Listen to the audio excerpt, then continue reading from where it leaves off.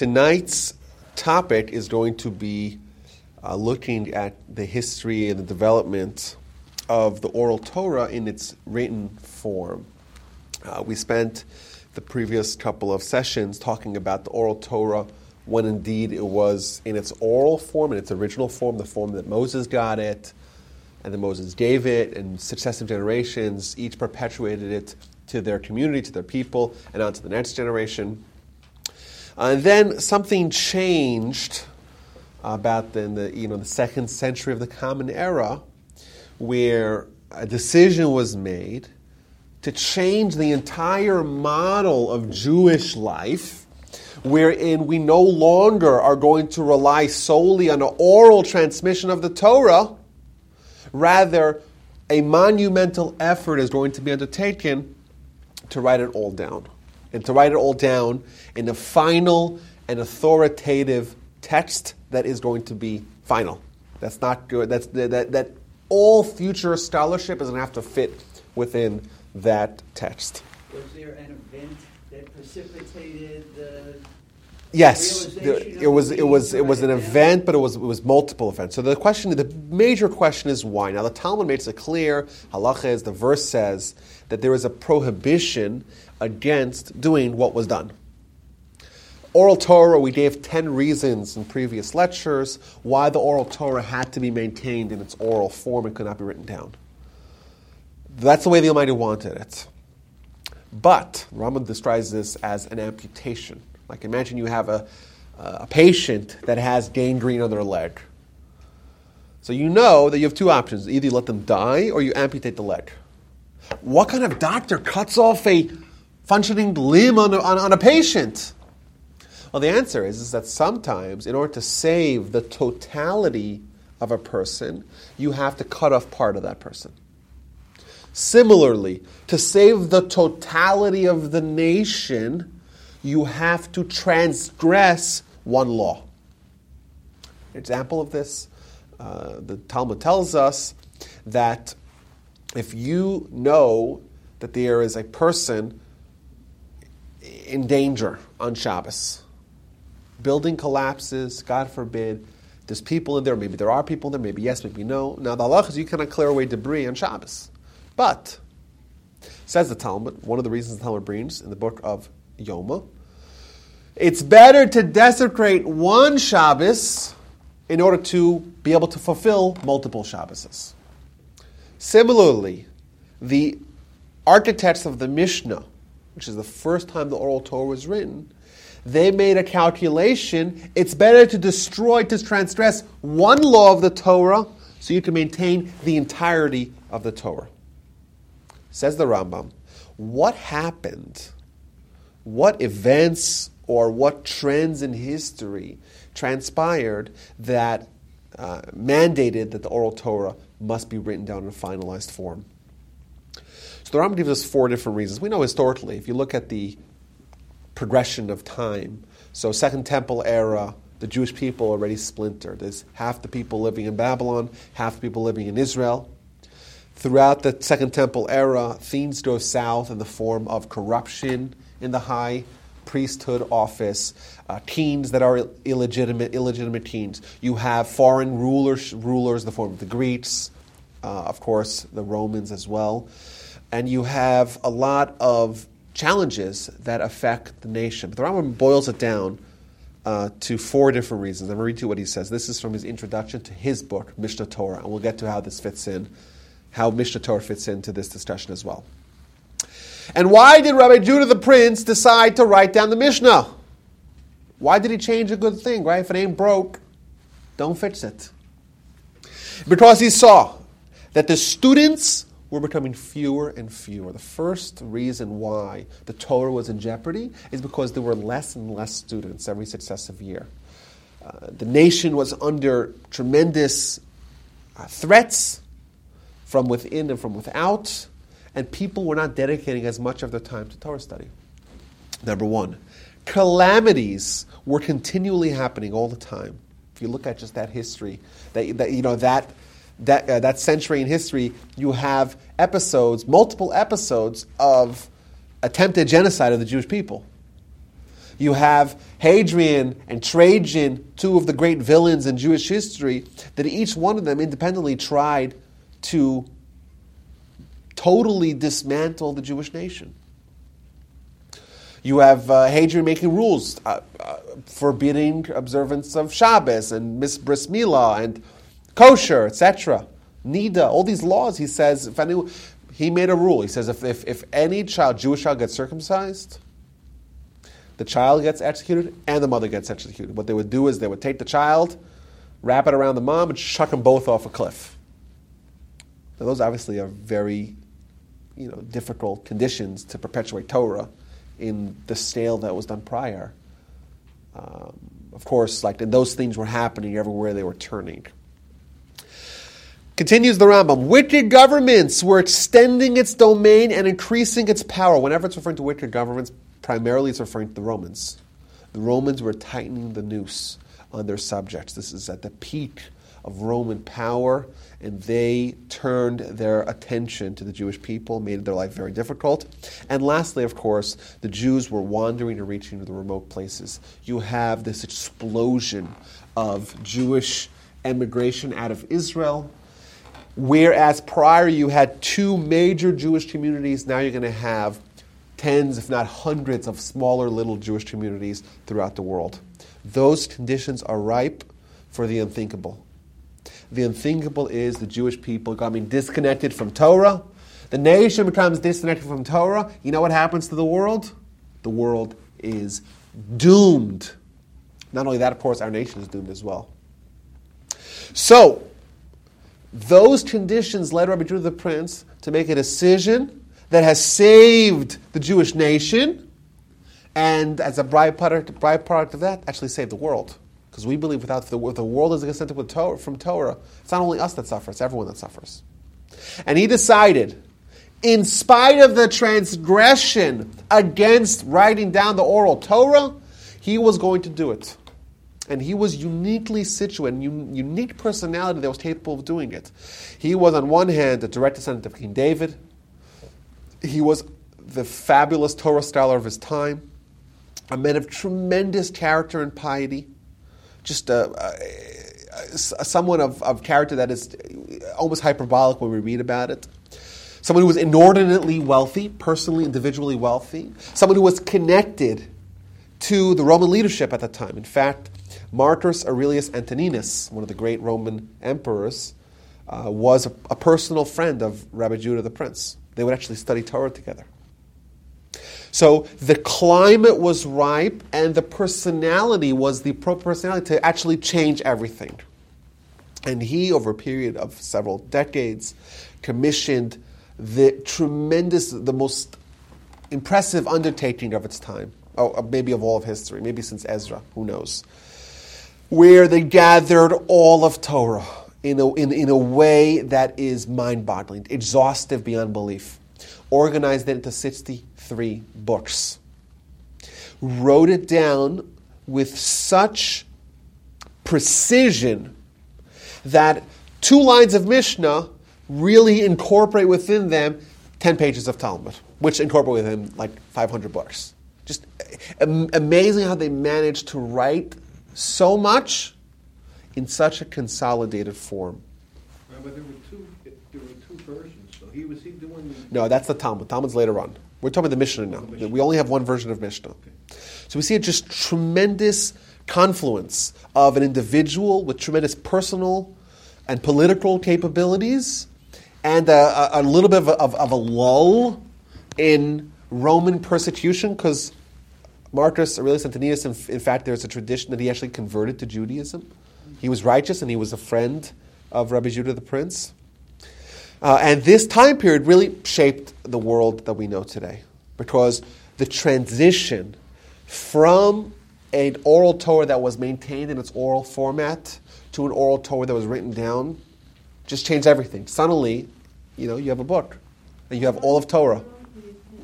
It's not so. We don't know so much about the process that went into writing it down, but the numbers given between maybe 20 years, 20 to 30 years. Rabbi Judah the Prince, of course, he was at the helm of that decision and of that operation, but he had the whole Sanhedrin with him, and this is only 50 years after Rabbi Akiva. So Rabbi Akiva, the towering influence that is the most impressive position in the Talmud, in the Mishnah. He was obviously working upon a framework that was already pre-existing, and he had a lot of help, but he's the main guy who made the decision, made those shots, and really saved the Jewish nation. Now, is this the same Marcus Aurelius that was supposed to be the great emperor of Rome, the most humane? Yes, same guy. 161 is when he assumed emperorship. 161, I think, till 180 or 181, 20 years, something like that. Tolerant of the Jews. Yes. Tolerant of everybody. Yeah. Back then, that guy. In fact, if you actually look at Rashi in the beginning of Toldos is the 6th portion in Genesis, that talks about the birth, first the gestation of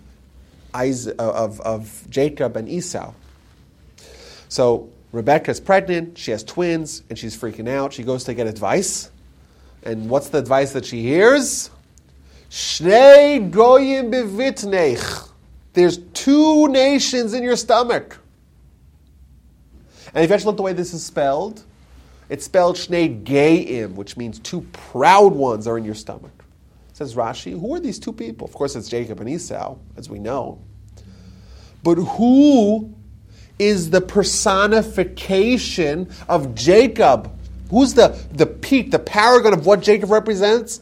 And the positive side of Esau?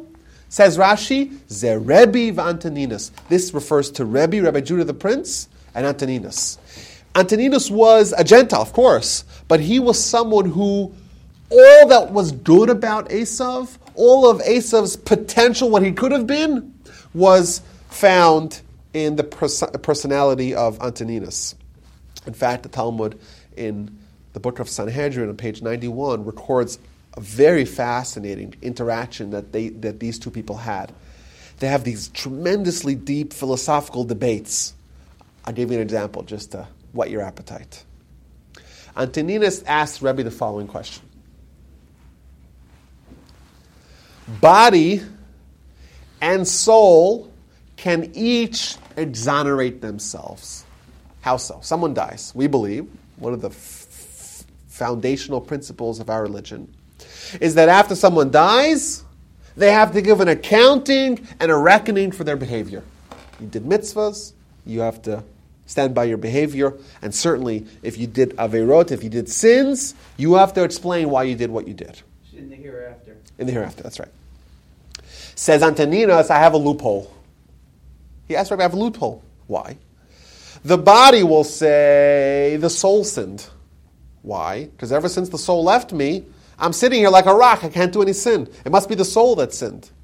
And the soul will say the body sinned. Because ever since I'm separated from the body, I've been floating around like a bird. So neither one of them can be convicted. Because each one of them has said the other one sinned. Question Antoninus asked Rebbe. Good question. How does Rebbe respond? Rebbe, by the way, named Rabbi Judah the Prince, and Rabbeinu Krosh, it's all the same guy. Rabbi Yehuda Nasi he's also called Rebbe. Why is he called Rebbe? Because Rebbe means teacher, and he's the teacher of all of Israel because of what he did. So Antoninus asked Rebbe a good question. What are you going to do, right? It's a good argument. So he says like this. I'll give you a parable, an analogy. Imagine you have a king. And the king has a beautiful orchard. And he hires 2 guards to make sure that nothing happens to the orchard. He hires one guard is lame, and one guard is blind. And he says to them, you 2 guys, you're responsible to make sure no one partakes in the fruits. Save it for me. He plops the 2 guards down, and he leaves. So the lame guard is sitting there, he's on the floor, he can't walk. And he tells the blind, but functioning, but someone who's able to walk, guard, he says, you know what I see? I see these beautiful, delicious, delectable fruits. I have an idea. Why don't you give me a piggyback ride? And you could walk, and I could see, and together will navigate and get all the fruits. So the blind guy says, great idea, and he gives them piggyback ride. He's like, make a left, make a right, and finally they get there, and they just eat all the fruits, and the orchard is bare. They go back to their posts, and they separate, right? So the king comes and says, what happened? I hired you guards. Why don't you do your mission? Why don't you watch the orchard like I said? So the lame guard says, me? I didn't do it. I'm lame. How could I possibly have gone and eaten your fruits? And the blind guy says, how could I? I'm blind. How am I supposed to do it? So you know what the king did? The king took the lame guard, put him back on a piggyback ride, and judged them as if they were one person. So too, says Rabbi Judah the Prince, the Almighty is going to take the soul, throw it back into the body, and judge us as if we're one person. We can't take ourselves and split ourselves into two. We can't. We're one. We sinned as one, and we're going to have to answer for our sins as one as well. But that's the conversation they had. And the Talmud gives a whole list of all these conversations that they had. For example, when does someone get a Yetzer Hara? At what point in their development? When does someone get a soul? All these very interesting questions that if the Talmud, by the way, quotes Antoninus, it means it views him very, very highly. Not only that, the Talmud has such reverence for Antoninus that it even records a debate that Rebbe and Antoninus had, and they argued, and Rebbe agreed that Antoninus was right and he was wrong, and he changed his opinion, which is the ultimate compliment. Right? Rabbi Judah the Prince, you're able to argue with him, and not only that, you're able to convince him. Obviously, you are a very, very special person. So the writing of the Mishnah is it's a clear example of the Almighty intervening to making sure that it's possible for the Jewish nation to sustain itself. Because if this event didn't happen, we would not be sitting here in this room today. There's no way. There's no way. Now, the Mishnah. So we said it's 63 books that incorporate all of Jewish law. However, if you read a Mishnah, you will invariably notice that a lot of the information of Jewish life is actually missing. This is something we see a pattern in the writing down of the oral Torah. This pattern repeats itself. Even though Rabbi Judah the Prince made a decision that sustained the nation thenceforth, a decision to write down the oral Torah, still he only wrote down the oral Torah as much as it was necessary to write down to save the nation from forgetting the Torah. But there were still vast amounts of oral Torah that were left in their oral form. So when we talk about writing down the oral Torah, it's actually a process that Rabbi Judah the Prince began at the end of the 2nd century, but still has not ended. We're still in the process of studying oral Torah. He just started with writing down the Mishnah. He wrote down the Mishnah. What did he leave unwritten? The Talmud. Like you mentioned, Dave, the Talmud doesn't appear for several hundred years afterwards. Now, what is the Talmud? The Talmud is a sister work to the Mishnah. You can't read one without the other. You can't understand one without the other. Why? Because the Mishnah gives you just the laws. Just the laws of just like it's almost as if the Mishnah is just the heading. Is this the Mishnah that we read? Oh yeah. No, that's Pirkei Avot. But Pirkei Avot is one book of the 63 books of the Mishnah. But Mishnah is the book of Jewish law. But it's just the names of the law. No details. Not only that, there's no explanations, there's no sources, there's no examples, there's no exceptions, there's no applications, nothing. It's just the bare bones. It's almost as if Rabbi Judah the Prince recognized the importance of having an oral Torah and maintaining an oral Torah. But for reasons of necessity, it had to be written down. But he only wrote down a little bit. It's a little bit, still 63 books. But in every law, he gave you just the bare bones of the law. And everything else was still maintained oral until it was written down hundreds of years later in the form of the Talmud, etc. So what was written down? The Talmud was written down. You know what else wasn't written down? This is a term we hear a lot. A term that's a little bit confusing. What it actually means. Halacha. What is halacha? Halacha is laws. That's right. But halacha is always practical law. What to do. If you study Mishnah, you'll get very, very, very little halacha. Because Mishnah, remember, it's the heading. It's just the bare bones. It says, make a sukkah on sukkahs. And some details about the law. But how and where and what and all those things are, some stuff, of course, are touched. But the vast majority of the actual details are in the Talmud. Now, halacha is even a step beyond Talmud. Halacha is taking all of Talmud and getting to practical. What do I do as a Jew? Not only that, there was a part of Torah, of oral Torah, that was actually never written down, and that's called Toras Nistar. Toras Nistar is the hidden Torah, which we call loosely Kabbalah today. Kabbalah was never written down. Still hasn't been written down. It's still part of the oral Torah, and of course, Rabbi Judah the Prince maintained it in its oral form. Yes, the Zohar was written down, but reading the Zohar doesn't mean you understand what you're talking about. That's not. This is, you could read the Zohar, but you might as well be reading Mandarin Chinese if you don't know actually what it actually, understand the language, understanding the nuance, the subtleties of what's going on. I want to show you guys something cool, a little bit of an application of this, of what it means to write down the Mishnah in a way that still ensures that the bulk of learning will be in its pure oral form.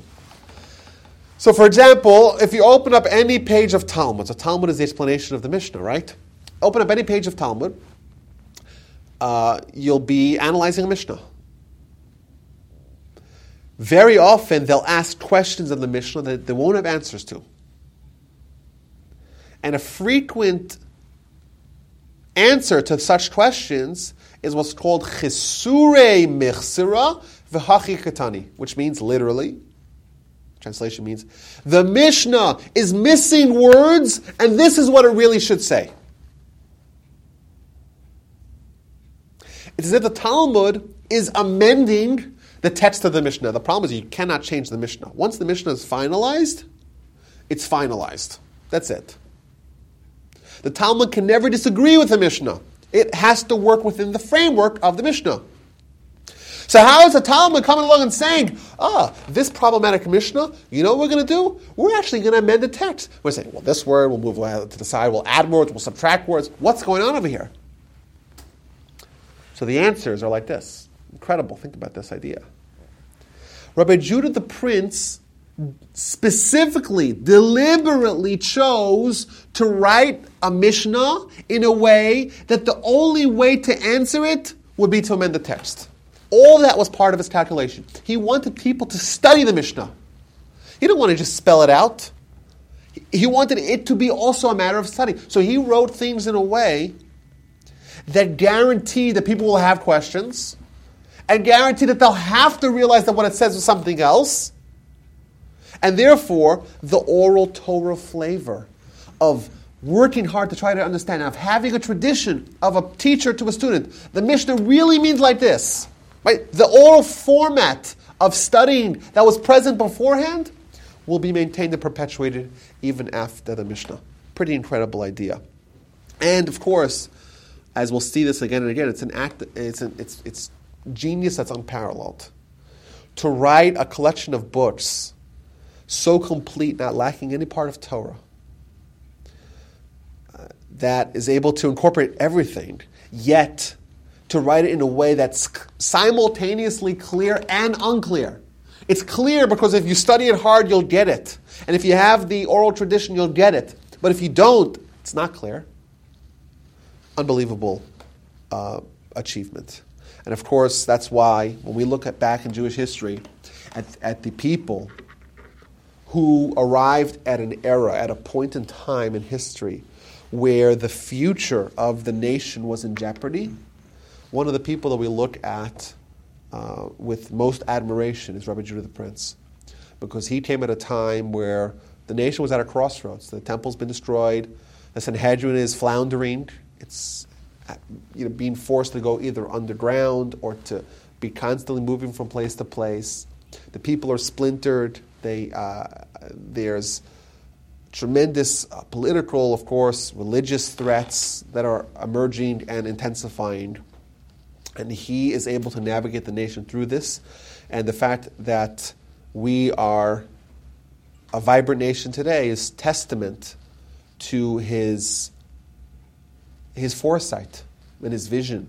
Of course, he's not the only one. We have Ezra, of course, we have Moshe, Joshua, Rabbi Akiva, of course. But very near the top of that list is Rabbi Judah the Prince. So the Mishnah has been written down. What about the Talmud? So the Rambam continues here. The subject matter of the two Talmuds is the interpretation of the text of the Mishnah, an explanation of its depths and matters that developed in the various courts from the time of our holy teacher until the writing of the Talmud.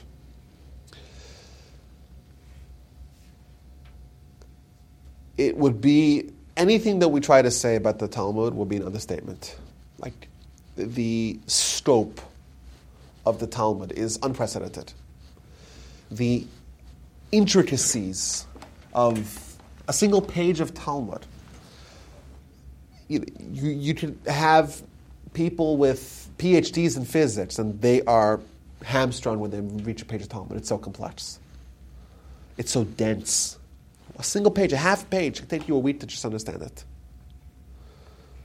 With one word, it's asking questions and keeping track of just amazing calculations you have to just make your way through a simple page of Talmud, much less trying to get to the depths of the Talmud. The function of the way it's written, the function of, is it just not put forth in a clear manner? Oh, it's exceedingly clear. Or is that mind It's boggling that? Well, it's exceedingly clear. That's the thing. It's written so clearly, but it's written very tersely, very precisely. And also, its argumentation is so sharp. So it's not that it's not clear. It's not that it's written haphazardly. It's written very clearly, but very precisely, in a way that with one or two words, it's going to say exactly what it means. But you might not get it because you're used to having things fleshed out for you, right? That, by the way, you know who does that more than anyone else? Rashi. Right? Rashi takes the Talmud and adds in all those other words between the pauses of between each word.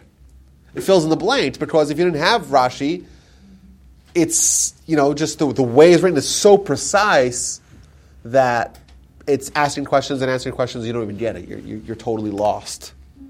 But it's lost not because it is lacking, but rather because the reader is lacking.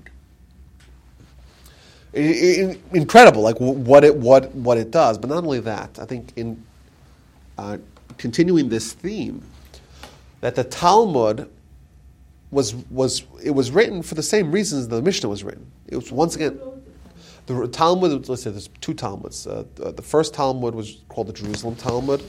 It was written primarily by Rabbi Yochanan, but it was written in northern Israel. It's called Jerusalem Talmud because it was written in Israel, not because it was written in Jerusalem. But it was Rabbi Yochanan along with others as well. It didn't really take off, the Jerusalem Talmud, because for a few reasons. First of all, it was written almost as in matter of fact manner, as opposed to a dialogue manner. It's much harder to study. Also, the Jerusalem Talmud does not incorporate the opinions of dissenters. So if you have a disagreement in the Talmud, when we say Talmud, typically we mean Babylonian Talmud, you have a disagreement, it will always try to flesh out all opinions, even opinions that it ultimately concludes are wrong. So you have an argument, two sages have an argument, a discussion, and they argue back and forth the whole page, and finally the Talmud concludes, we're going to go with this one and not with that one. Couldn't have you told me that a page earlier and saved me that hassle? No, because you're not being saved hassle, you're being saved Torah study, which is something we don't want to do. We want you to study Torah. It's much more lively, much more engaging way of studying. But also, lastly, the Babylonian Talmud came later. It came 150 years later, and therefore it has much more content in it. We previously agreed that the Torah is the Word of God. Yes. And that's what the text is. Yes. Now, we're not talking. Are we still talking about the Word of God? Absolutely. Or are we talking about interpretations? No, that's the whole thing. This is all unpacking what Moses gave us. Moses gave us Mishnah. He gave us law. Moses gave us Talmud. He gave us reasonings for law and exceptions and examples and limitations and connecting it back to the verses. A big thing what the Talmud does. The Talmud really, it's mind-boggling and eye-opening how the Talmud is, one of the functions of the Talmud is linking oral Torah with written Torah. So this world that the Torah creates for us, wherein we have the Torah given to us twice, once in an oral Torah format, where everything is kind of spelled out, and once in a written Torah format, where it's all encrypted. Well, who connects the dots? How do we see how these two connect? The Talmud does it. But it's not the Talmud invented it. The Talmud just wrote down that the Moshe gave us and gave to Joshua, and Joshua to the elders, and the elders to the prophets to the Ben of the Great Assembly, and et cetera, et cetera, et cetera. And that was written down in parts. Mishnah, written down by Rabbi Judah the Prince. Talmud, written down by Rabbi Yochanan, Ravina, Rav Ashi, the architects of the Talmud. And by the way, you know what else Moshe gave us? Halacha. Actual practical halacha. And you know where halacha was not written down? In the Talmud. And you know who did that? For example, the Rambam. We'll see how we're jumping stages a little bit. But this is all trying to unpack, trying to unbundle what Moshe gave. Moshe gave us oral Torah. He gave us Mishnah, Talmud, halacha, everything, right? Okay, comes along Rabbi Judah the Prince. He says, I will undertake the mission of writing down all of Mishnah. Beginning, basics. What's the structure of the Jewish law? A couple hundred years later, they say, okay, well, now we're going to write down the Gemara, the Talmud, which is the elaboration of all those laws. All the examples of those laws, all the exceptions of those law, and, by the way, connecting every law back to its source in the Torah, in the written Torah. A couple hundred years later, we see an entire era of scholars trying to do halacha, which is the next step of oral Torah. Most famously, the Rambam. But none of them are trying to write their own stuff. Of course, their own stuff fits into this, and that's something we mentioned previously, how, like, rabbinic law, for example, is stuff that were added, new laws that were deduced with the 13 methods of derivation, of course, but the core content of the oral Torah is all coming back from Moses. Moses from God. It was oral, it was written down in stages. Mishnah, Rabbi Judah the Prince, Talmud, by the Rabbi Yochanan and Ravina Rav Ashi, Babylonian and Jerusalem Talmuds. Halacha, by the Rambam, by the Rosh, by the Tur, by the Shulchan Aruch, and continue on to this day. And certain parts of it, like we said, are still not written, like the hidden Torah as well. Does that answer your question, Jay? So, is this halacha is an ongoing? Yeah, so we'll get to halacha. We'll get to halacha in a little bit. I want to kind of dwell a little bit on the Talmud itself as well. So first of all, halacha, it's a little bit unclear because it's a little bit different than Mishnah. Just like the Mishnah was written with the bare minimum of the oral Torah being written down, Talmud also, they wrote on Talmud, and they also kind of wrote down halacha, but they didn't write it in a way that was user-friendly. How so? If you read every single word of Talmud, and you memorize it, and you understand everything, you'll actually know halacha from it as well. But that's not very user-friendly. If you want to just know how to behave as a Jew, theoretically it's all in the Talmud, but it's not organized in a way, do this, do this, do this. It's in the, it's in the complexity of the Talmud is halacha. It's all there. But deliberately, when they wrote down the Talmud, they said, you know what we're going to do? We're going to actually write halacha as well. But we're going to write it in a way that unless you study so much your whole life, you won't actually get it. This is, again, the same theme, where you're writing down the oral Torah, but you're still ensuring that people will have to study in order to know, in order to get it. I'll give you guys another example here. I've said this example before, I say it again, just on this particular point. Imagine you had an encyclopedia of halacha, everything. But it's not alphabetized. Not only that, every entry is actually cut into 4 different parts and scattered throughout the whole thing. And lastly, it's written in a foreign language. Does it have all of halacha in it? Yeah, it's an encyclopedia of halacha. It has it all. But to actually know it, you have to understand the language. You have to understand how the Talmud writes it. You have to know all of Talmud, because you have to know it all, because there's no way to decide where you get it from. And you have to know it well enough to realize that, well, this particular aspect of halacha is actually found in 4 different places in the Talmud. Collect those 4, decipher them, and understand halacha. It's all there, yeah. But who actually can do it? A few individuals. And that is by design. Because when they wrote down the Talmud, they said, we don't want halacha to be spelled out. We want the oral Torah flavor to be maintained. People have to work hard, have to study, have to go to the teacher. All that has to be maintained. But it's still there preserved. And it's still written in an oral format. So they managed to write down the oral Torah, but still write down the oral Torah, that it's still not possible to do it unless you have a teacher.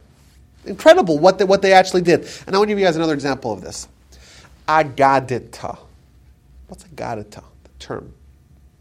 Agadita is a term for parts of the Talmud that are either philosophical in nature, or ethics, or theological. Basically, any part of the Talmud of Jewish life that's not actually practical. What do I do? What do I believe? How do I behave? Etc. If you are reading a page of Talmud and the Talmud shifts from practical, so to speak, how I live, versus to ethical or philosophical, it's almost like you're in different worlds. It's like suddenly you're dropped onto Mars. Why? While you may be used to reading Talmud and saying, this rabbi said that rabbi said that, they proved, they argued that this, that. Suddenly it's like, well, there was a person, and they did something very bizarre. And they had this, and they heard that, and they experienced this, and they saw that. All metaphors and stories and parables and strange statements. And like, whoa, what did I suddenly walk into? It's like, it's different worlds. And the answer is, the Rambam even tells us this, that when they wanted to write down the Talmud, they wanted to write even the secrets of Judaism, even the deep ideas of Judaism. What do we believe? Very, very intense questions. How do we behave? What's Olam Haba? It's the example. What is Olam Haba? It's a great mystery, right?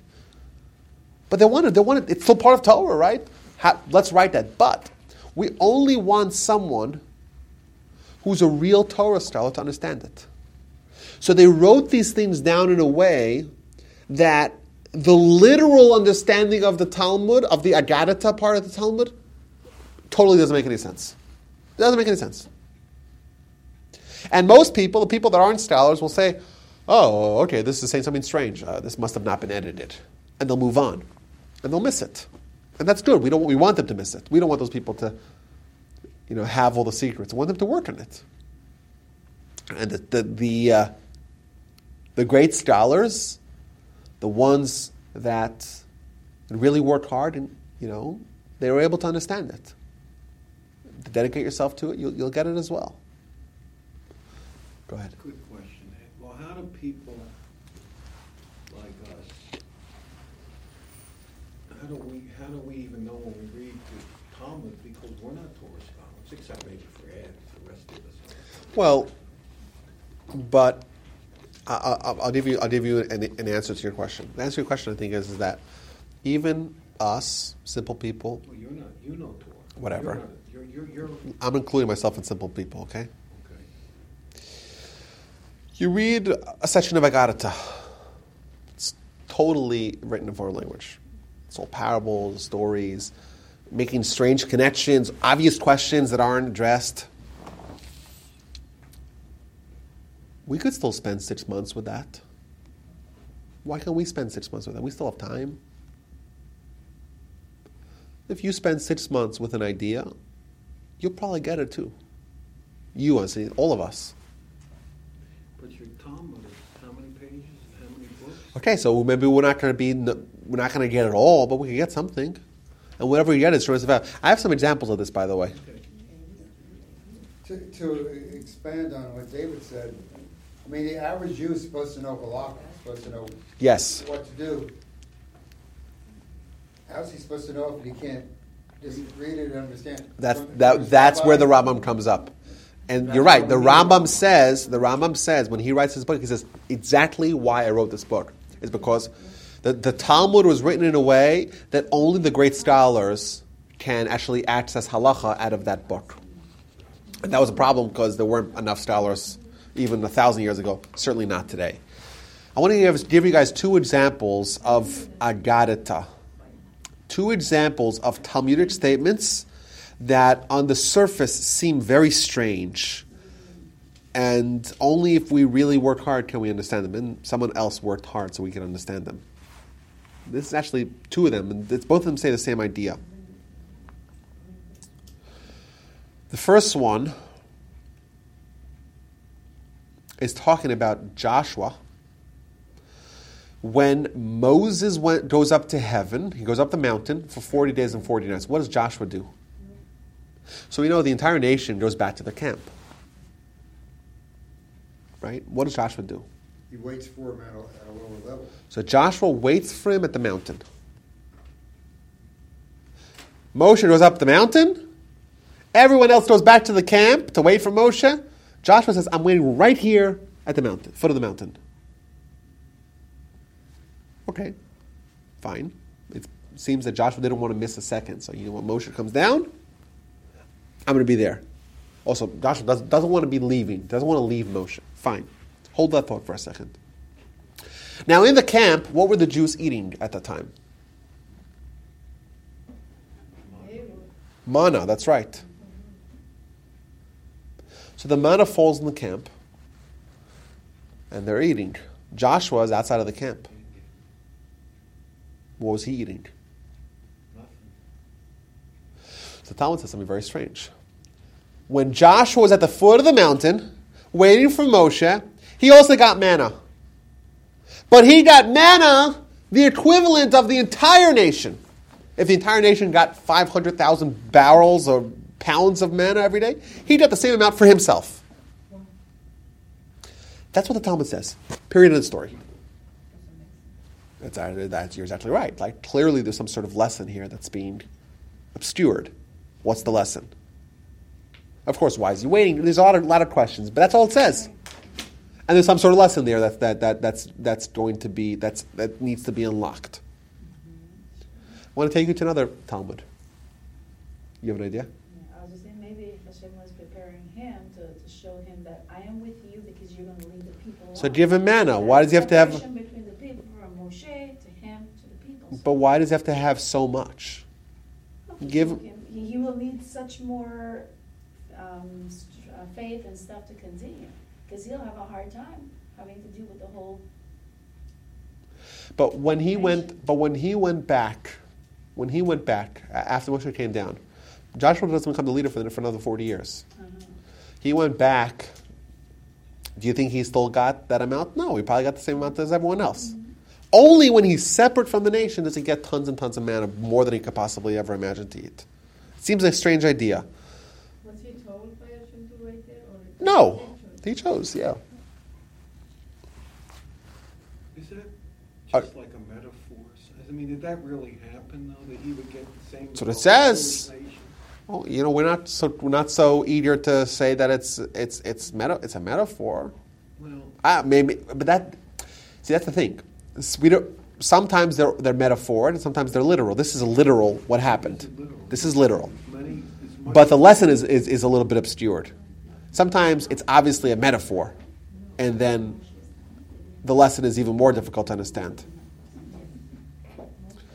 So let me explain to you what this Talmud is actually saying. The nation that left Egypt, they had a special merit that they got manna from heaven to feed themselves. What if there was one guy in the nation, this guy wasn't so meritorious? Did he get manna or not? Everyone got manna. Why?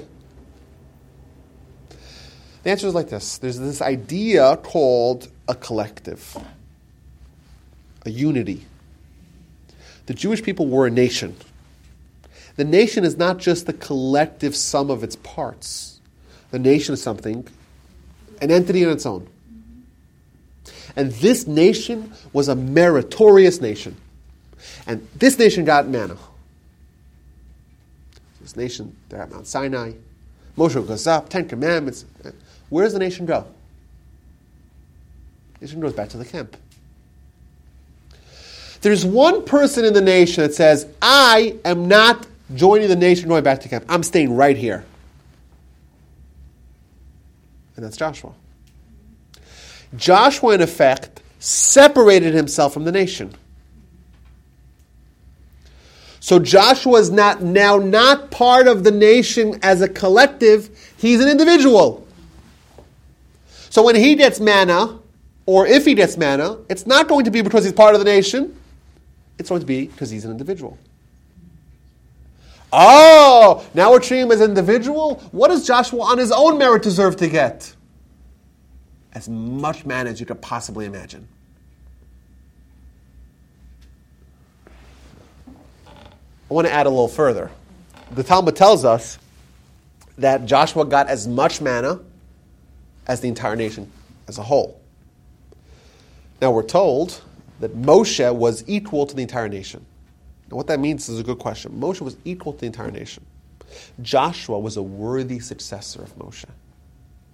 Perhaps when we're told that Moshe was equal to the nation, Moshe the individual was equal to the nation as a whole. Maybe Joshua was like Moshe. Joshua also had some power, personal power, that was equal to the nation. So therefore, Joshua on his own merit, he got just the manna he deserved. And you know how much manna that was? The same thing that the nation got. Suddenly there's ideas here, like where'd that come? That's in the Talmud. It's there, but it's hidden. And there's another idea. This idea, it happens to be a few pages away, and you'll see when I'll say this idea, I'll say the words of the Talmud, you'll say, that does not make sense. But then you'll say, oh, yeah, it actually does make a lot of sense. Someone who sees a seminal emission on Yom Kippur.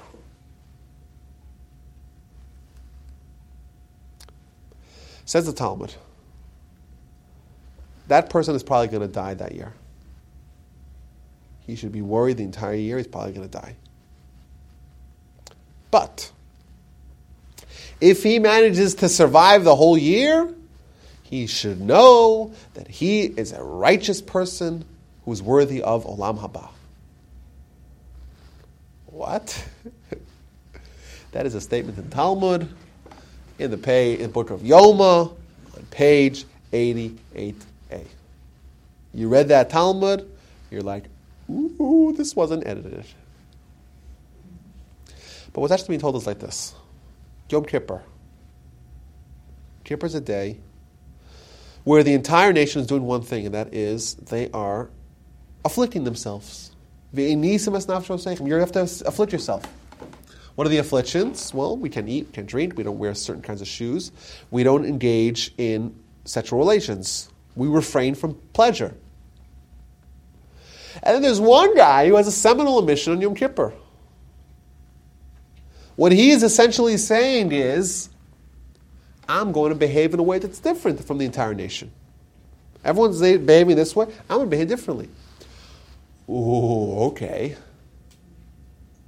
So you want to be different than the nation. Okay, well, you're judged on your own merit.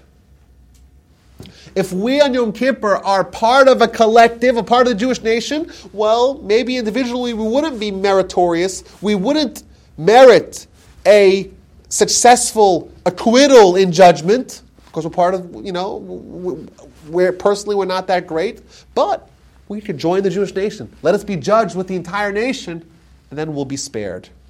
This guy is saying, I don't want to be part of the entire nation. Oh, you don't want to be part of the nation? You're judged as an individual. You're judged as an individual, you're probably going to die. But if you didn't die, you should know you're righteous. Why? Because you obviously are able to stand on your own 2 feet and be judged, and you were able to make it through. Now, this Talmud makes abundance of sense. Right? Now it makes sense. If you see a celebration of Yom Kippur, you're probably going to die, but if you didn't, then you're meritorious. If you separate yourself from the Jewish nation, you probably won't withstand judgment. But if you do, it means you're righteous.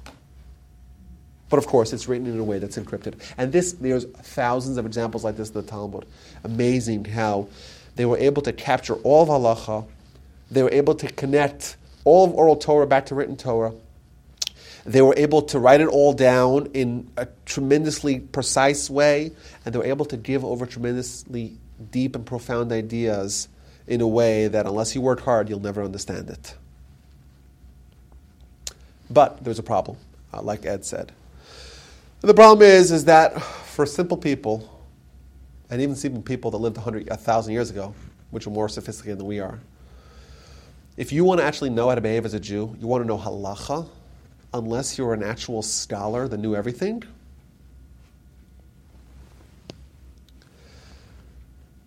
it was impossible. You have to know all Talmud. You have to know the foreign language. You have to be able to decipher it. You have to be an expert. It's pretty incredible.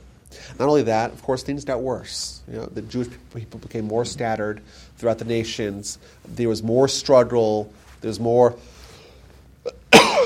crusades and expulsions and inquisitions and lots of terrible things and blood libel, really bad stuff, bad conditions. And of course, as a result of that, the study of Torah declined. And if the only way to get halacha is from the Talmud and the oral Torah study that it enables, it became very difficult. So yes, there were some individuals, few people in every town that knew halacha, who studied Torah all the time, understood the Talmud, understood the sages. But, of course, that number was becoming fewer and fewer. I want to read you a quote here. This is the Rambam in his introduction to his book, because the Rambam is the first one to really go out and say, this is what I'm doing. I am going to take the responsibility to take on the next stage of oral Torah. I'm going to read it to you. It's a little bit of a long quote, but you guys can handle it. It's not that long. The people of... Was that an unintended consequence for it to be accessible to only 2%? No, well, that's right. It was unintended because it was by design initially because they wanted people to work hard to get the halacha. But when people weren't able to work hard or were unwilling to work hard, well, then they had to make it easier for them. So let me read you what the Rambam says here.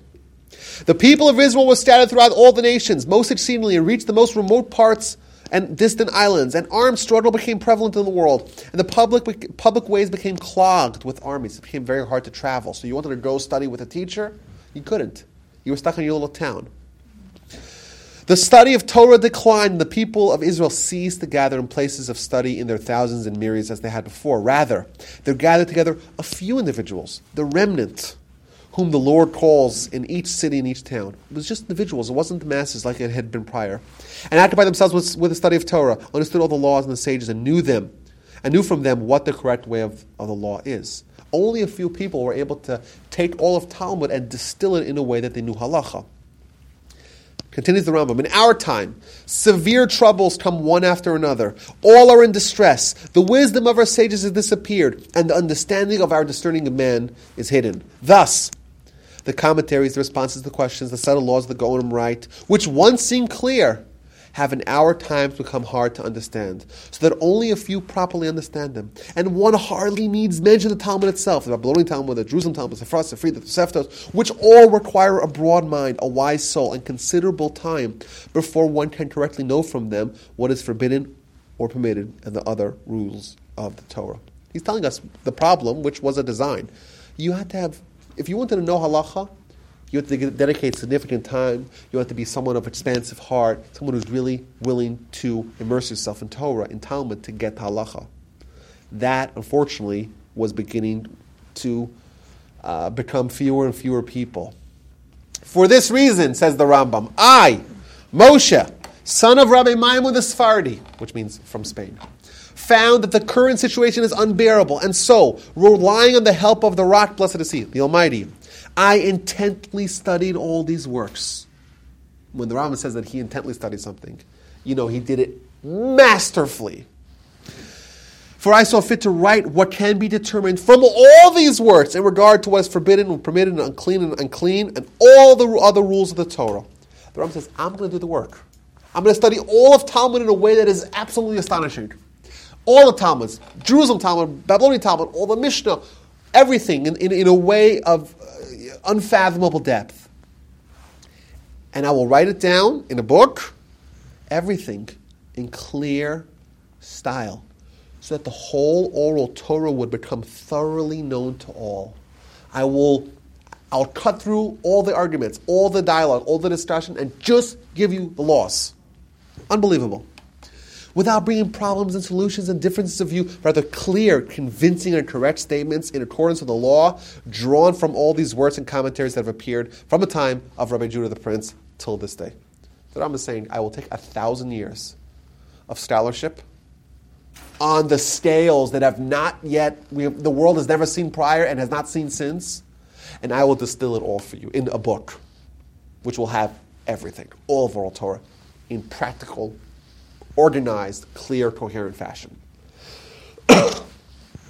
This is so, listen to this, that all the rules should be accessible to the small and to the great, in the rules of each and every commandment and in the rules of the legislation of the sages and prophets. In short, listen to this, guys, so that a person should need no other book in the world, in the rules or of any of the laws of Israel, but that this work would collect the entire oral Torah, including the positive legislations, the customs, negative legislations, and acts of the time of Moshe, from the time of Moshe until the writing of the Talmud, as the Gonim interpreted them. Thus, I have called this work Mishnah Torah, which means repeating of all of Torah. This is the clincher. For a person reads the written Torah first, and then reads this book, and knows from it the entire oral Torah, without needing to read any other book between them. The Rambam is saying, I will get you straight to the chase. I'll write this book, which by the way is 14 books, okay, which organizes it in such clear and beautiful language that his contemporaries wrote about him. He rivaled the Mishnah in precision of language. All gather from all the corners of the Talmud. I will organize them by topic, where you don't need to go and one topic is scattered throughout the Talmud. How are you going to find it?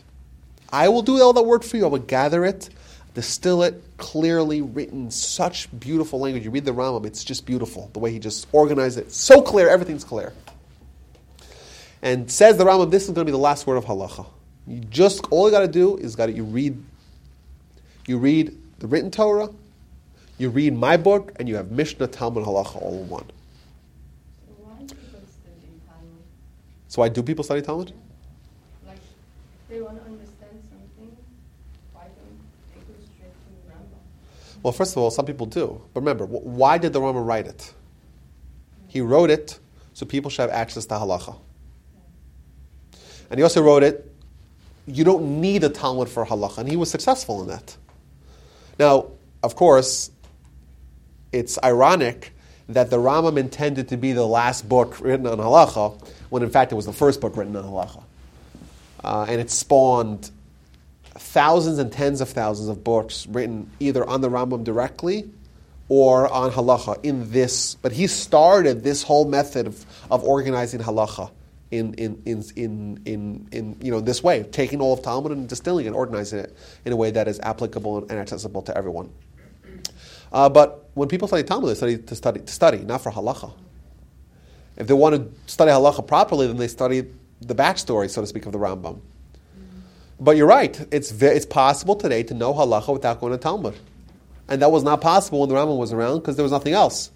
He was the first one that did that, and of course, he wasn't the first one. He wasn't the last one. The Rush, who came afterwards, truth is, he wasn't really the first, but he was the first one, certainly in such a radically different format. The Tur, of course, the Shulchan Aruch, and the list continues with the Shulchan Aruch and all the commentaries of the Shulchan Aruch, all the commentaries in the Rambam, all the... Well, the Shulchan Aruch is working now. The Rambam was not the only one who wrote halacha. So, no, much more than two. No, I mean, two sources for halacha. Well, One is Rambam and one is the Shulchan Aruch. There's people who write halacha in that?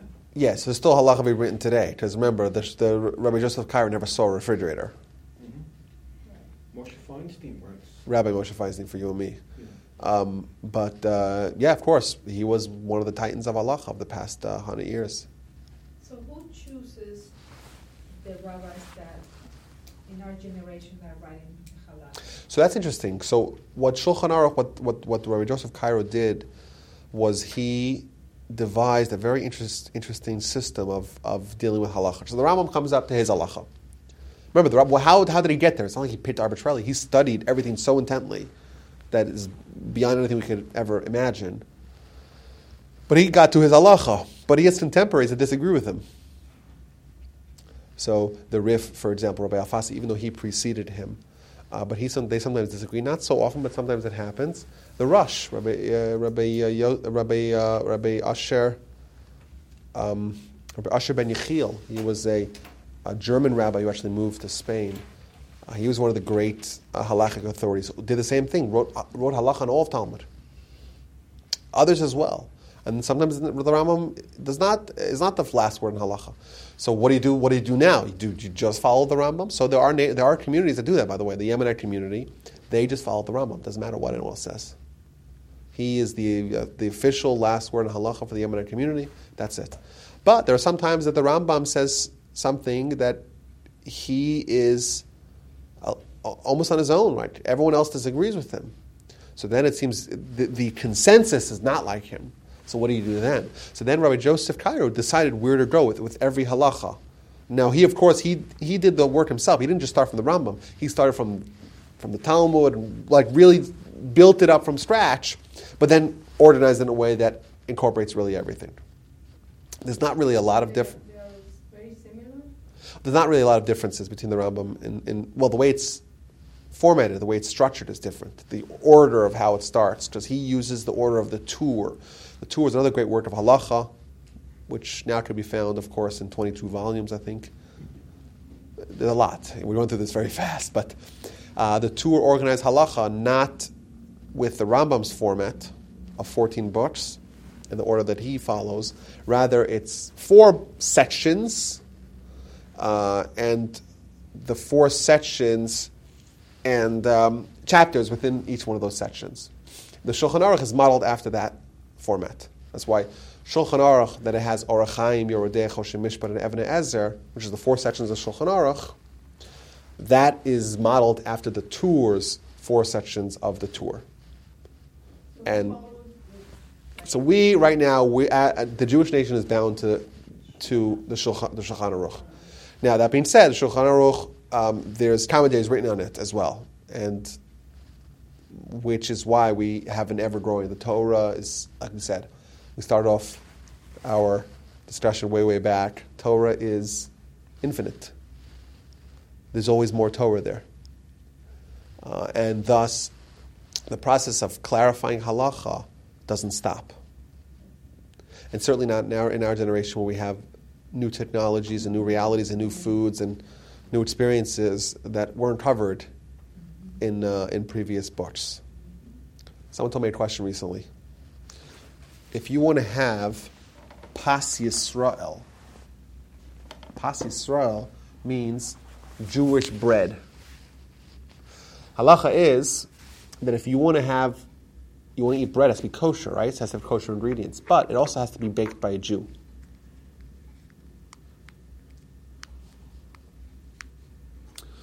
Okay, why? Because this was a rabbinic ordinance,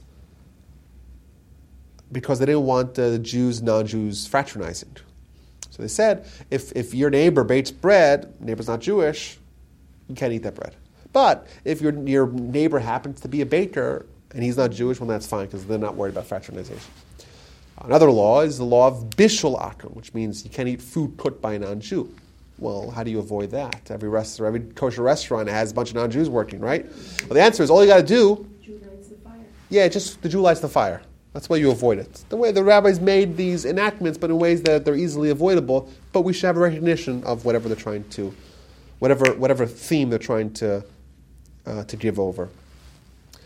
So what about the bagel shop here? Someone asked a question.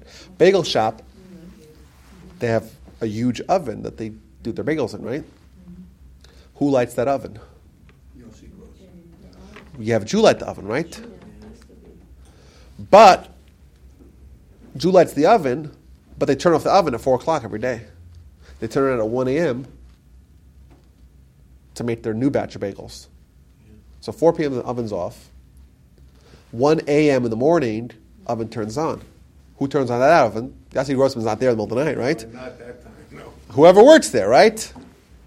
Someone's a non-Jew. Yeah. So is that food? Is that a problem? Well, how hot is the oven? If the oven is still hot from 4 o'clock, that the Jew turned it on, that's right. Well, then, even though it's not hot enough to maybe make bagels, but it's still hot enough, it's as if it was never turned off. Well, but how hot is that? That's a question that someone told me about this week. Does it have to be 110 degrees, 107 degrees, 175 degrees? All these interesting questions. Like, that was a question that no one would even imagine 1,000 years ago. Just above room temperature. So, Rabbi, Right. what about Randall's? Randall's, they keep the oven on the whole time. Randall's, they never turn off the oven. The oven is never turned off. Randall's is no problem. The oven's never turned off. Doesn't matter. But the guy who decides is like, Randall's a publicly traded company. I don't care what happens to their ovens. All our rabbis are in agreement with that, with the New York one. Yeah, with the New York bagels, is the whole question it's still kosher. The question is, does it have that same, The Three Brothers. Three Brothers also. Three Brothers is not Pas Yisrael. It's not. It's not lit. The fire is not. Still kosher. Either way, but these are examples of halacha questions that are applicable today that the Rambam would have never dreamed that people would even ask. There's always fertile ground for halachic either clarification, make it simple.